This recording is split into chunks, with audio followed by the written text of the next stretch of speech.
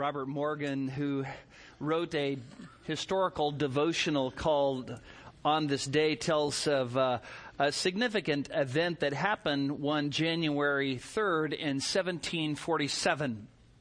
David Brainerd was a frail and timid and sickly, depressed young man, but even though he was not the kind of person that you would think would kind of, undertake something very difficult, that's exactly what he did. He had a longing to reach the Indians in the wilderness of Massachusetts.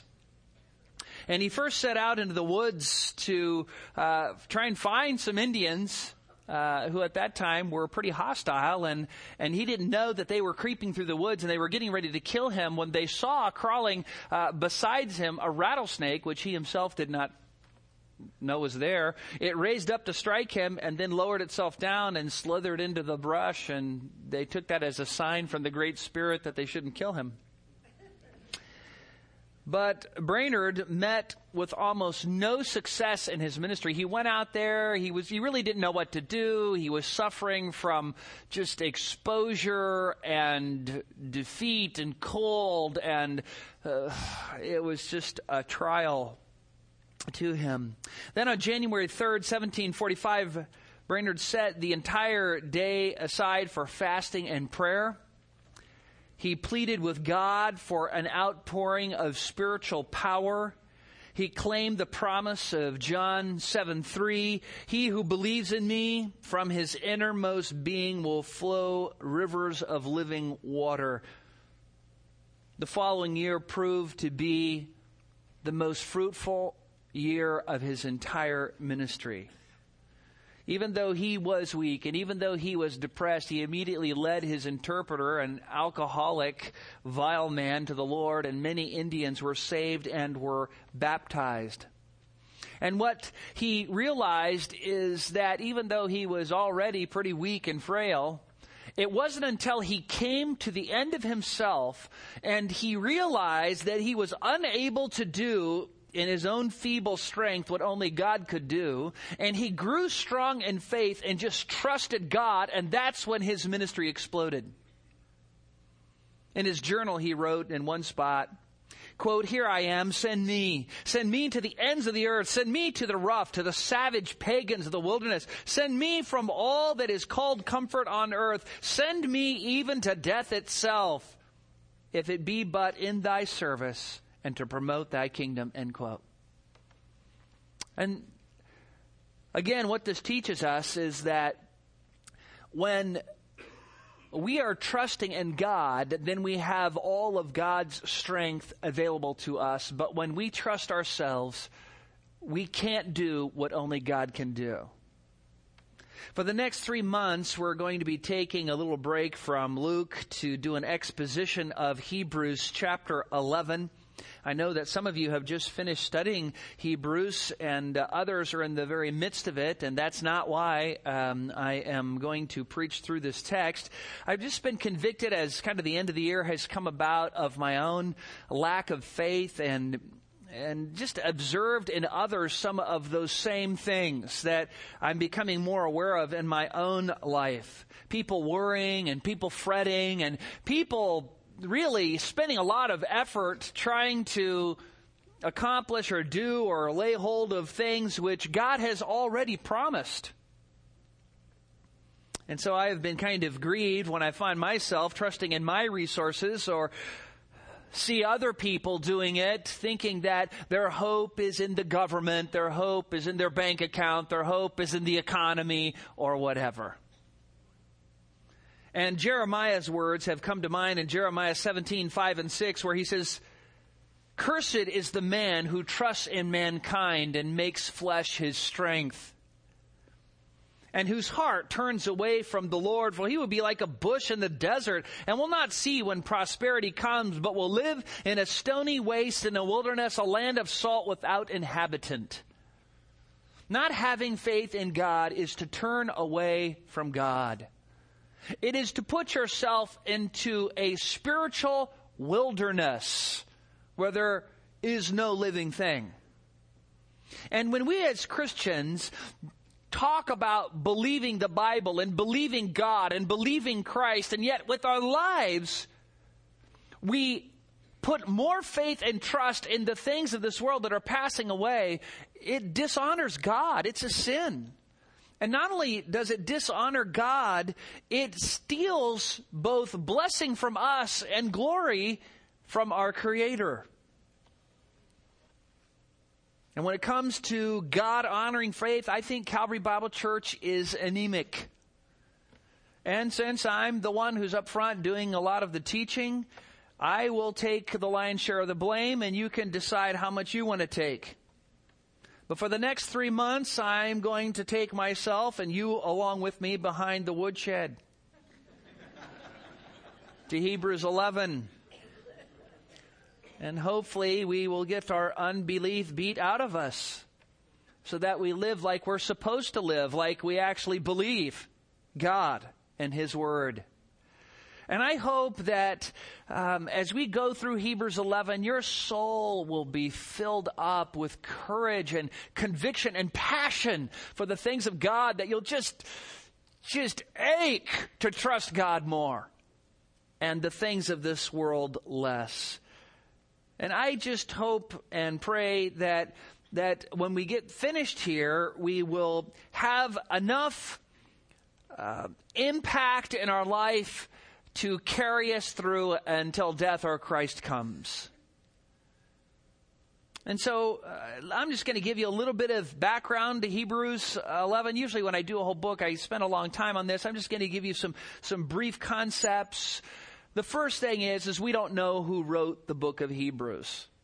My guess is it was Apollos. Whoever it was, he was a Hebrew, a Jew. He knew the Old Testament scriptures very well and was very eloquent. The book is primarily written to believers. However, there are these 5 warning sections that are sprinkled throughout the book where the author of Hebrews, talking to believers, stops and he talks to these fence sitters. These are people who come to church, but they never really have committed their life to Christ. They're looking, but they're not committing. They don't want to go to hell, but they don't want to live for Christ. And they're kind of just on the fence. And these fence sitters, the author of Hebrews deals with in a very forceful way, sprinkled throughout the book in 5 different places.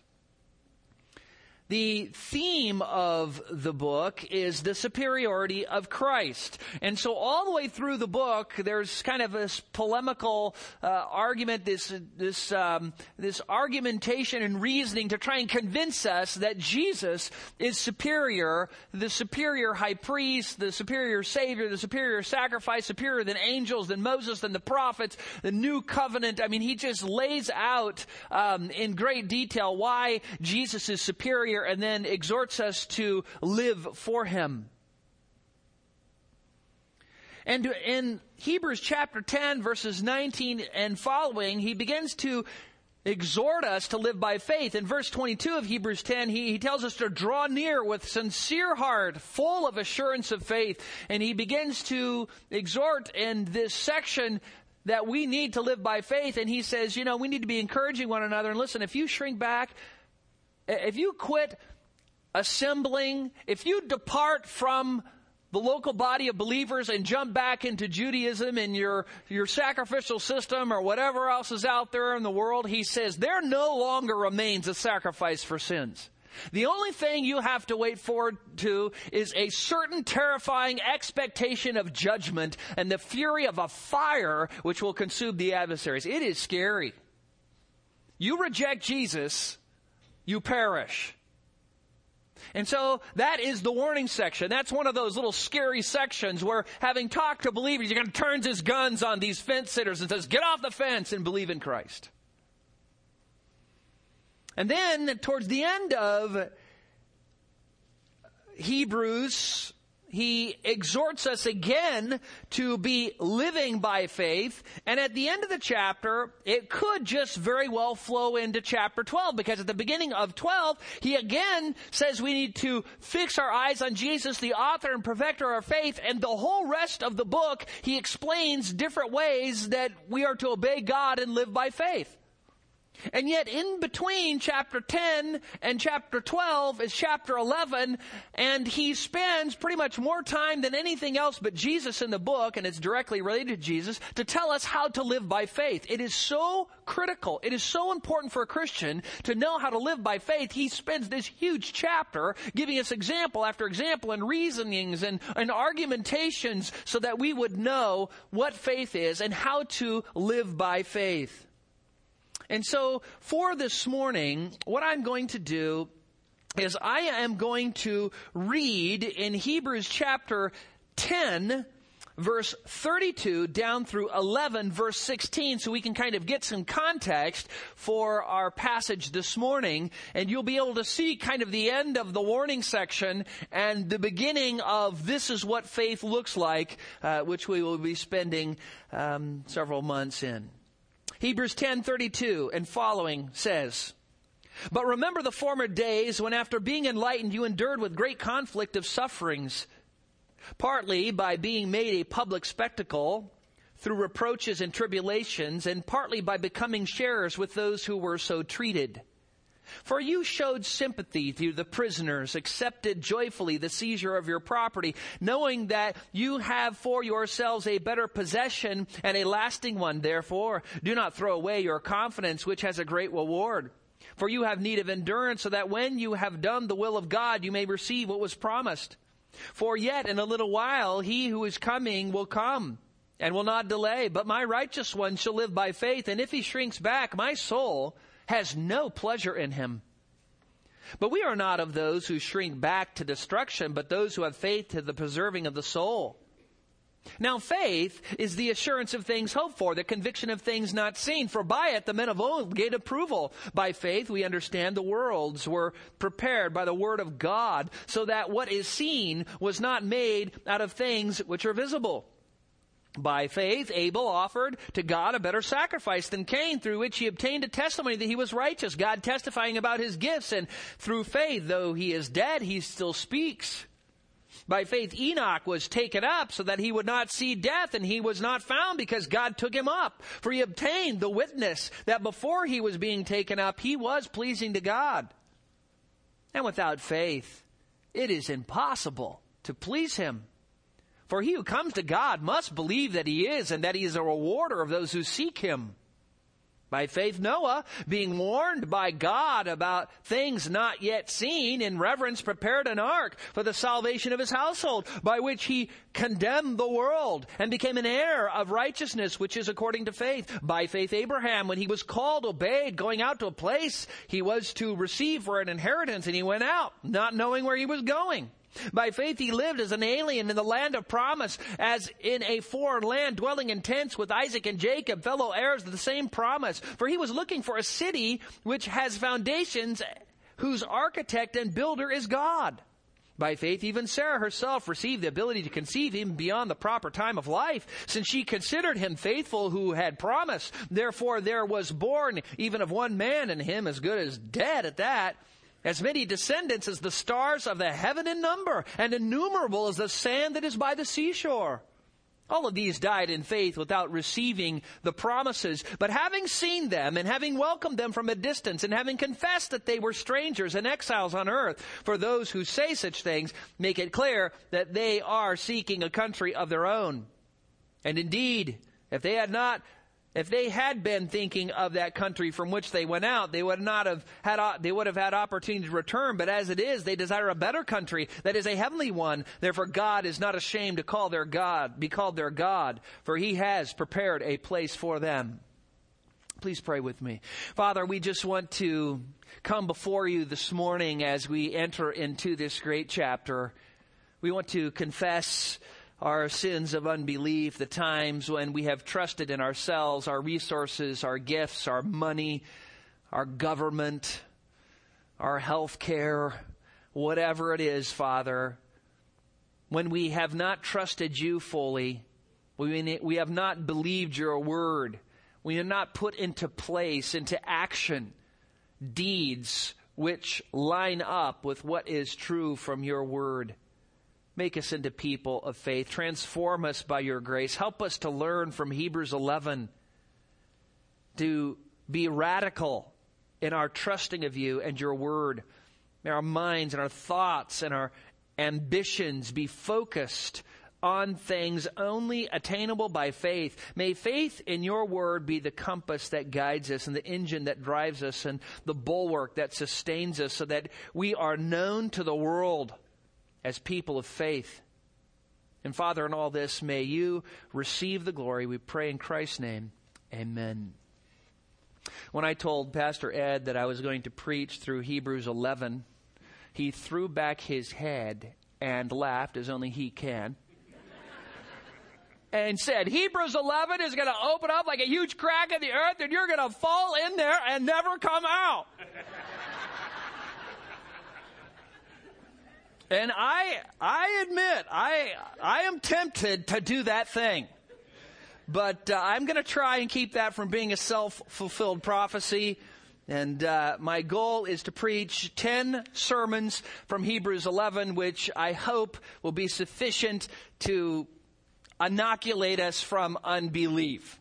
So from this morning, we're going to look at Hebrews chapter 11, verses 1 and 2. I just want to accomplish two things this morning. First, define faith, and secondly, explain the general purpose of faith so we know what we are talking about in the weeks to come, and so that we have a general understanding of faith's importance. So first, faith defined. Look at verse 1, where the author of Hebrews, having exhorted us to live by faith in the error of shrinking back in unbelief to destruction, begins with a simple definition of faith, saying, now faith is the assurance of things hoped for and the conviction of things not seen. So here we have four things to consider. We have two descriptions, and each of those descriptions has a qualifier. First, we are told that faith is the assurance. And really in the Greek, there is no the. It's not the assurance. It's faith is assurance. The the's not there. And what that means is that faith is at its substance and core assurance.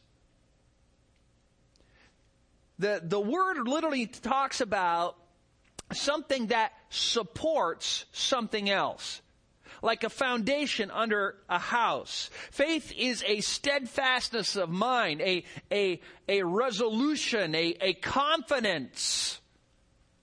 The word used here is a compound of two words, one which is under, hupo, under, the other is stasis, to stand, to have stasis, and the two are compound together to put under, to support under, to cause to stand under. Like legs under, a chair, like pillars under a bridge, a table under a lamp. Something that undergirds, supports something else. And faith here is described as this undergirder of our hope. And hope, as we shall see, is hope in things unseen. You can see pillars under a bridge and legs under a chair, but what we want to hope in, what we want to have faith in, is the unseen.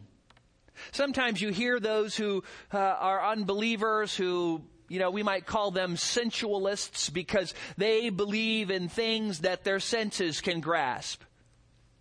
And they kind of scoff. I am a scientist. You can't really think that I am going to live by faith, do you? I live by what I can see. I live by what is measurable and what is repeatable.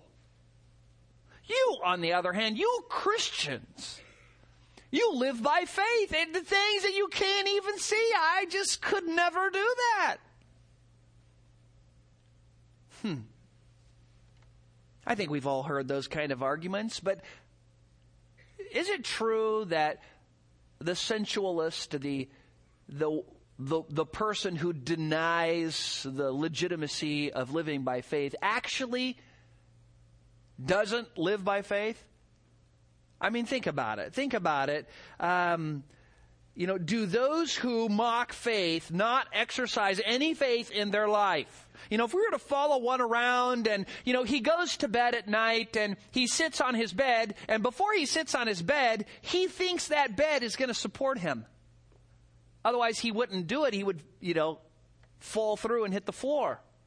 He has faith that his bed will support him, and he climbs under the covers thinking that his covers and his furnace is going to keep him warm during the night.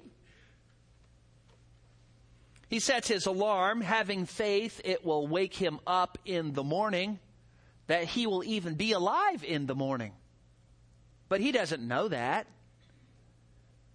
And when he wakes up in the morning, he may hit the button on the alarm because he has faith that if he does that, it will accomplish the turning off of the alarm. And he believes that by faith.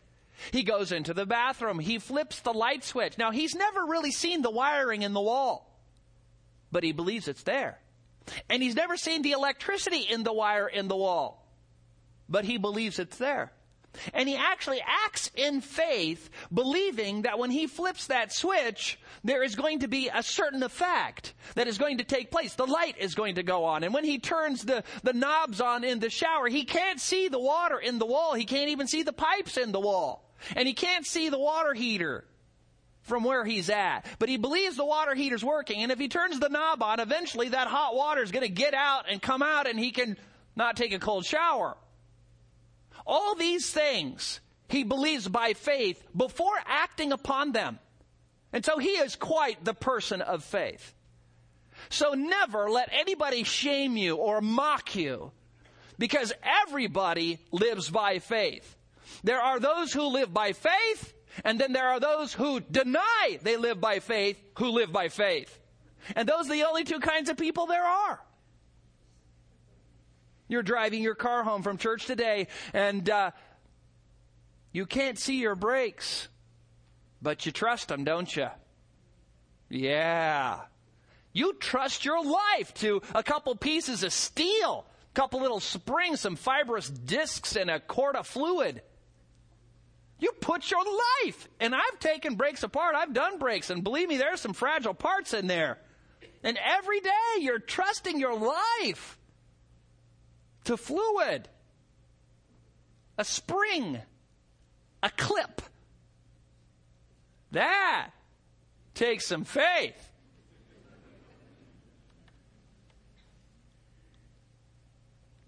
We're all people of faith. And there are things in our life which we never see. Most of you have probably not seen the footings under your house or apartment, but they're there. And you're glad they're there. Especially if we have an earthquake. But consider that there is this worldly kind of faith, and all the examples I've given you is a worldly kind of faith. Why? Because it only trusts in things that can be had by the five senses, by touch and smell and taste and feeling. Those things, it grabs onto things that are sensual, tactile. That is an earthly kind of faith. That's not what the author of Hebrews is talking about. That's the kind of faith that Thomas had. Remember? Thomas in John 20:25, unless I see in his hands the imprint of the nails, and put my finger to the place of the nails, and put my hand in his side, I will not believe. That kind of faith does not honor God, because it's not really spiritual faith at all. It's doubt. It is an attempt to say, unless I can get my five senses around something, it doesn't exist. Well, that's a problem, isn't it? If you're going to believe in God, who doesn't exist in this realm. So by saying that things that you can't get your senses on don't exist is to deny the reality of God.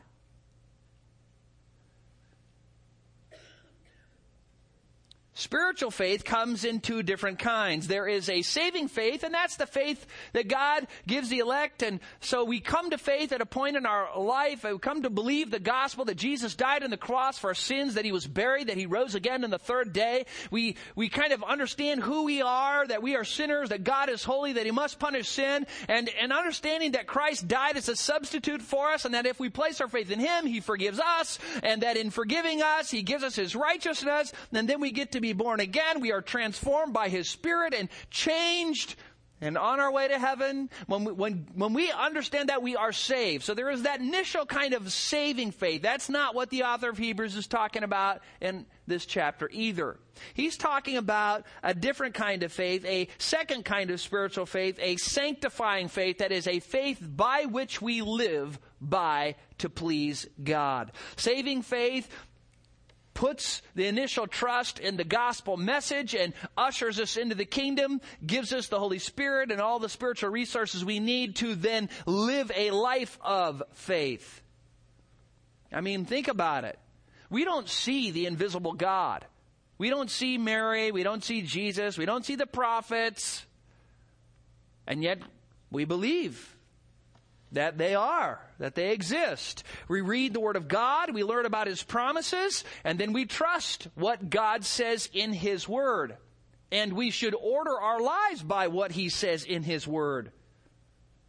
This is why Hebrews 10:19 says we need to continue on, draw near to God in full assurance of faith. And then reminds us if we shrink back, He has no pleasure in Him. Why? Because the righteous one lives by faith. He is always trusting in unseen spiritual realities. The righteous one lives by faith, exercises faith. Faith knows things are true. Believers are absolutely certain things are true. I mean, you could say, okay, put one believer in the room with 10 unbelievers of whatever ilk you want, and they just say, okay, go after him and see if you convince him. We'll give you all day. It's like, sorry, you can never convince me. I know there's a God. I know there's a heaven. I know there's a hell. I mean, you don't see Jesus, but you believe Him. You trust Him with your eternal soul. And isn't this the very thing that Peter speaks about in 1 Peter chapter 1, verses 7 through 9? He says this, listen, so that the proof of your faith, being more precious than gold, which is perishable. It's so tempting to preach a whole sermon on this. Your faith is more precious than gold, which is perishable. So it not only has value that is more than gold, it has endurance that is more than gold. I always like it when you read about those treasures they find in the ocean, and the gold falls into the bottom of the ocean, and they just pick it up, and it's as shiny and bright as it was the day it fell on the ocean floor. No rust or anything. And you think, now that is pretty enduring. More permanent than gold, because gold is perishable, even though it's tested by fire. In other words, it's fireproof. Faith is even fireproof. And may be found to result in praise and glory and honor at the revelation of Jesus Christ. He gives God glory. And though you have not seen Him, you love Him. And though you do not see Him now, but believe in Him, you greatly rejoice with joy inexpressible and full of glory, obtaining as the outcome of your faith the salvation of your souls. You believe in something you can't even see. What's wrong with you? Do you see that? Your faith, spiritual faith, is able to grasp unseen realities and make them real. You haven't seen heaven or hell or angels or saints who have died, but you know they exist by faith. God wants you to live your life and order your life around these unseen spiritual realities. Faith enables us to make unseen realities become real and tangible and sure. Many of you have been visited by family or went to visit family this Christmas. And what happened when that happened? Let's say you had some visitors coming and you're excited about it. And you go, okay, so-and-so, they're going to be here in a couple of days. Well, let's clean the house and let's buy some groceries and let's get some presents and wrap them. And, you begin to do all these things. You're living in light of somebody you can't even see. What's wrong with you? Well, you say, well, yeah, but in that case, they eventually show up. So you're thinking, Jesus won't? He's showing up too. So just as you enjoy your family before they even arrive and you can't even see them by faith, so Christians enjoy heaven now. See Christ now. Ponder the angels now. Consider the glories of heaven now. Fear hell now. All of these things happen because we see them with the eye of faith, and faith makes them real. Thomas Menton, who we will be hearing much from in our exposition of Hebrews 11, because he preached 65 sermons on Hebrews 11. And I'm trying to read all of them. I only read the first 5 because he preached 6 sermons in the first 2 verses, so I'm one behind, but I'm working at staying up. But these are considered some of his best work. And Menton said this, quote, "Faith gives us right and persuades us of the truth of things promised, and hope looks after the manifestation of them in possession. Faith is the hand, and hope is the eye of the soul. Faith lays hold upon the promise, and hope looks out after the things promised. Faith awakens hope, and hope cherishes faith, bringing in constant support to it." End quote. He's talking about how faith here is the assurance of things hoped for. Faith is assurance of things hoped for. In other words, hope is that eager anticipation, that excitement. They're coming. Faith is the resolution they are coming. And so both of them work together. Menton goes on to say, quote, "Spiritual hope is the harbinger and forerunner of those eternal and unmixed delights which the Lord has prepared for us. Hope, by necessity, makes things not seen present. For mark, it is more than supposition and conceit. Heaven in the thoughts differs very much from heaven in our hope. As much as taste does from sight, or longing from looking. Hope causes rejoicing, an affection proper to present possessions. Where hope is strong, it diverts the mind with the evidence of future blessed estate reserved in the heavens. Hope, by a mystery and a spiritual kind of magic, fetches heaven from heaven and makes it exist in the heart of a believer." End quote. There is so much there. That just as you have a real anticipation for visitors who might come, so you have a real anticipation of Christ coming. You know, if you were to put presents under the tree and wrap them there, and your children would be looking at them and drooling over them, going, "Oh, I can't wait to open them." Why? Because they expect something in there, though they cannot see it. I mean, how do they know it's not a dirt clod or a brick? And yet, they have this anticipation of things not seen. Well, we have an anticipation of heaven, of glory to come, of being sinless, of seeing angels, of seeing the saints of all the ages, of being with Christ, ruling and reigning for 1,000 years. We have this hope, this anticipation of what we can't see. Look at verse 1 again. Now, faith is the assurance of things hoped for, the conviction of things not seen. And here the word conviction is another very choice word. It's sometimes translated evidence or conviction or certainty. The Greek word is literally a rebuke. And really it's a rebuke to refute an argument.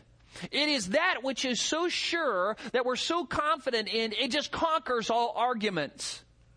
Faith is that proof by which a conviction or argument is set upon, so the debate is won.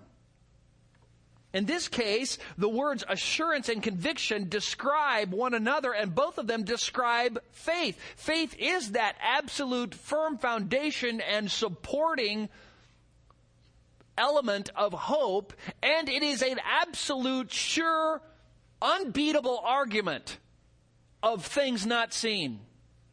You know, the atheist is going to scoff and say, "Well, come on, God doesn't exist." But the Christian knows he does. And he is certain that God exists. Christians cannot be moved from what they believe, and history has shown that many of them have died torturous deaths because they were so absolutely certain in something they never saw. It's amazing. I mean, when we get into the chapter, all these died without receiving what was promised. And that's what Christians do. You can torture them, burn them at the stake, feed them to wild animals. Sorry, I'm believing in something I've never seen, unto death, and gladly so. Vincent, in his word studies in the New Testament, says, quote, faith apprehends as a real fact what is not revealed to the senses. It rests on the fact, acts upon it, and is upheld by it in the face of all that seems to contradict it. Faith is a real seeing, end quote. The end of verse 1 seems pretty ridiculous and ludicrous and foolish to those who are essential unbelieving. What if the conviction of things not seen? It's about, listen, I just can't do that. Yeah, but they trust in things unseen all the time. They've never seen the electricity in their walls. But they use it all the time. They act on it. And we all know, if you were here for the Christmas concert, sometimes electricity does not work. And you can ask them things like, oh, so you actually believe the South Pole exists? You've never been there? Well, yes, but I've seen pictures. Well, how do you know that wasn't Siberia? How do you know that wasn't the North Pole?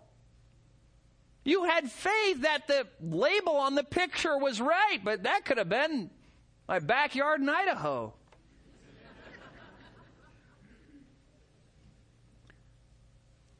See, they choose to believe certain things by faith, but they won't go to the spiritual. They won't go to the scriptures. They won't trust in God. That's the problem. Some says, well, I've read and I've experienced through the reading of different people who've been to the South Pole that the South Pole exists, and I've seen their pictures and I believe them to be true. Well, that's good. You're exercising faith in man. In man. But see, we have God. We have the witness of angels and saints. And it gets down to this. What's more foolish?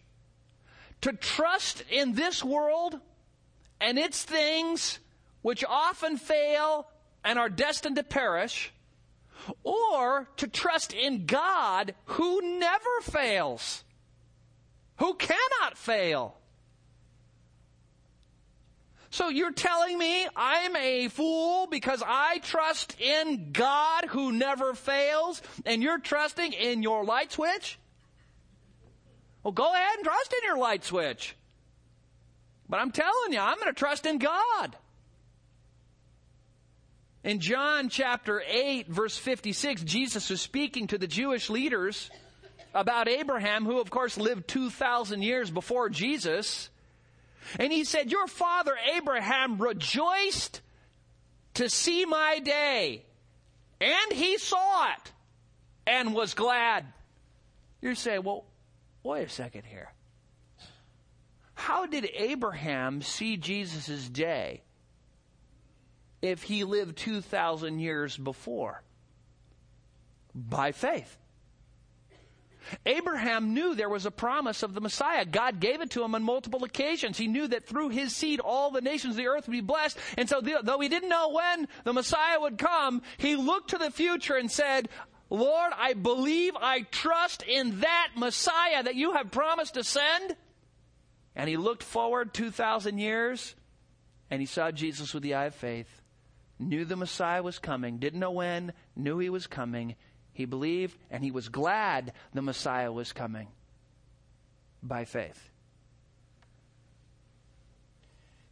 You say, well, did you drive here in a car? Well, yes, I got. Well, where is your car? Well, it's out there in the parking lot. How do you even know the parking lot's there?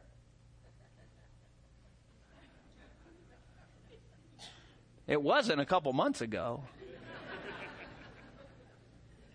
You see, and you say, well, usually it's there. Well, yeah, you're right. You're right. But there will be a time when it won't be there anymore. The heavens and earth will pass away with a roar, right? The elements will melt with intense heat, Peter tells us. God is going to recreate the universe. So everything out here is temporary. The world is passing away, and with all of its lust. The world is passing away. And so if you stake everything on the world, you're staking your faith, your hope, your trust on that which is passing away. For certain, it's passing away. Save all the trees you want. Recycle all the bottles you want. The world is passing away. And nobody can stop it.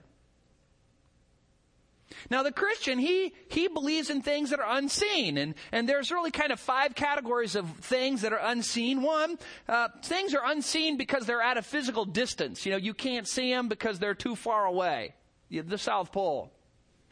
There are also things that are unseen because they happened in the past, and you don't live in the past, you live in the present, and so you didn't see the crucifixion of Christ.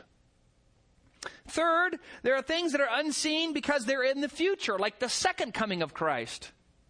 4, there are things that are unseen because they exist in a different realm, like the spiritual realm where angels exist. And 5, there are things that are unseen because of their nature, they don't have any sort of physical substance like knowledge, wisdom, facts in your head. Now, the sensualist, he only trusts in those things his senses can grab onto. At least that's what he says. But what God wants us to do is trust in those promises in His Word. And you say, now, what is the difference? Here is the difference.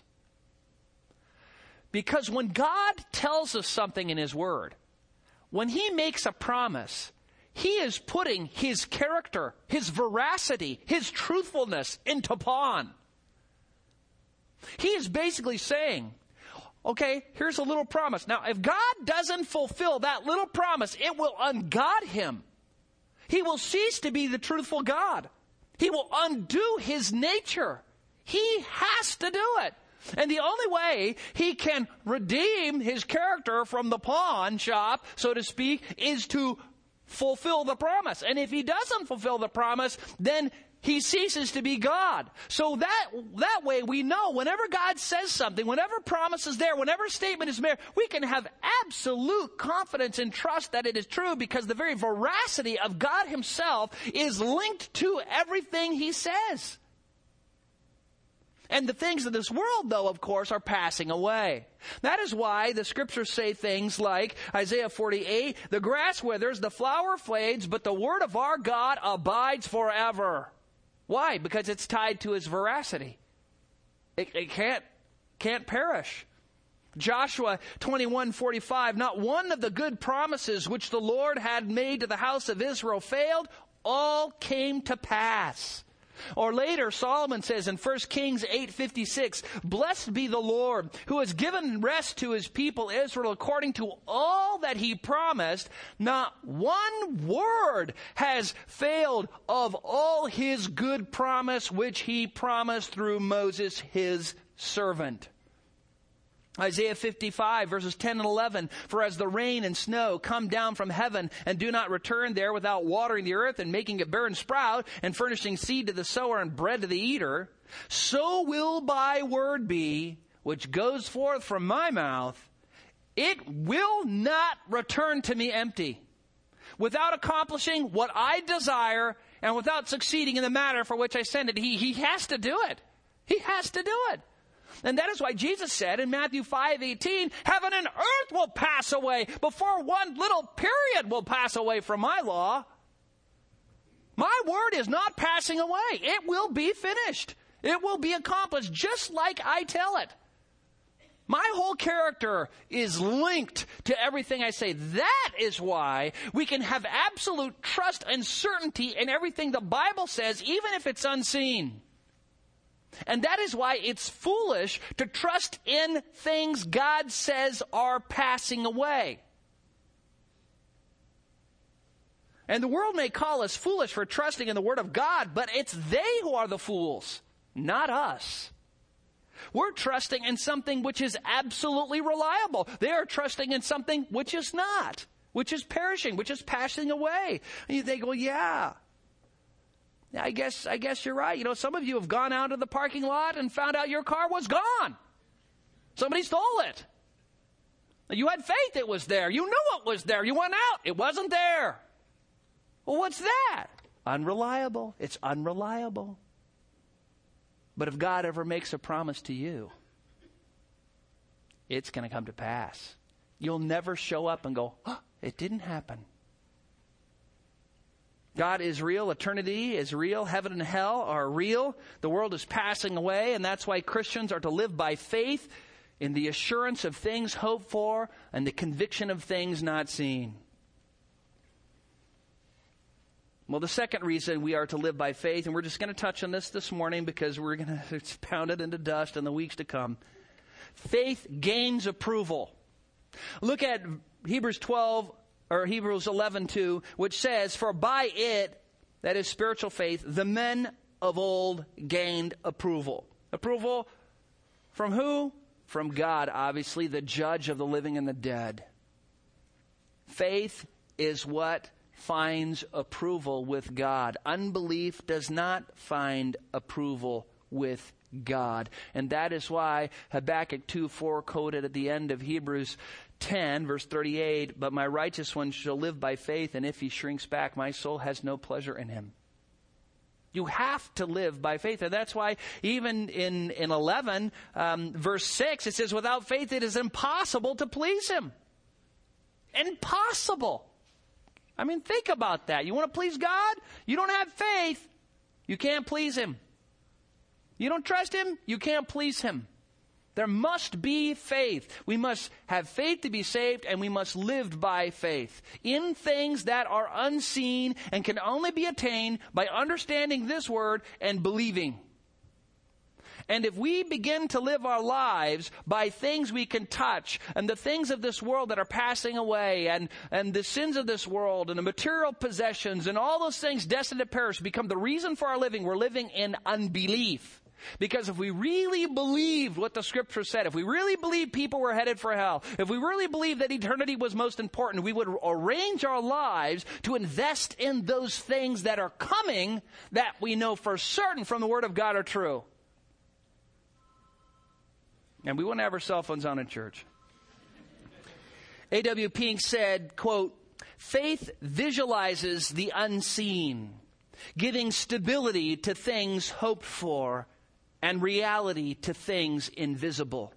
Faith shuts its eyes to all that is seen and opens its ears to all God has. Faith is a convictive power which overcomes carnal reasonings, carnal prejudices, carnal excuses. It enlightens the judgment, molds the heart, moves the will, and reforms the life. It takes us off earthly things and worldly vanities and occupies us with spiritual and divine realities. It emboldens against discouragements, laughs at difficulties, resists the devil, triumphs over temptations. It does so because it unites the soul to God and draws strength from him. Thus, faith is altogether a spiritual thing. And so the question is, so how is it that we live by faith? Come back.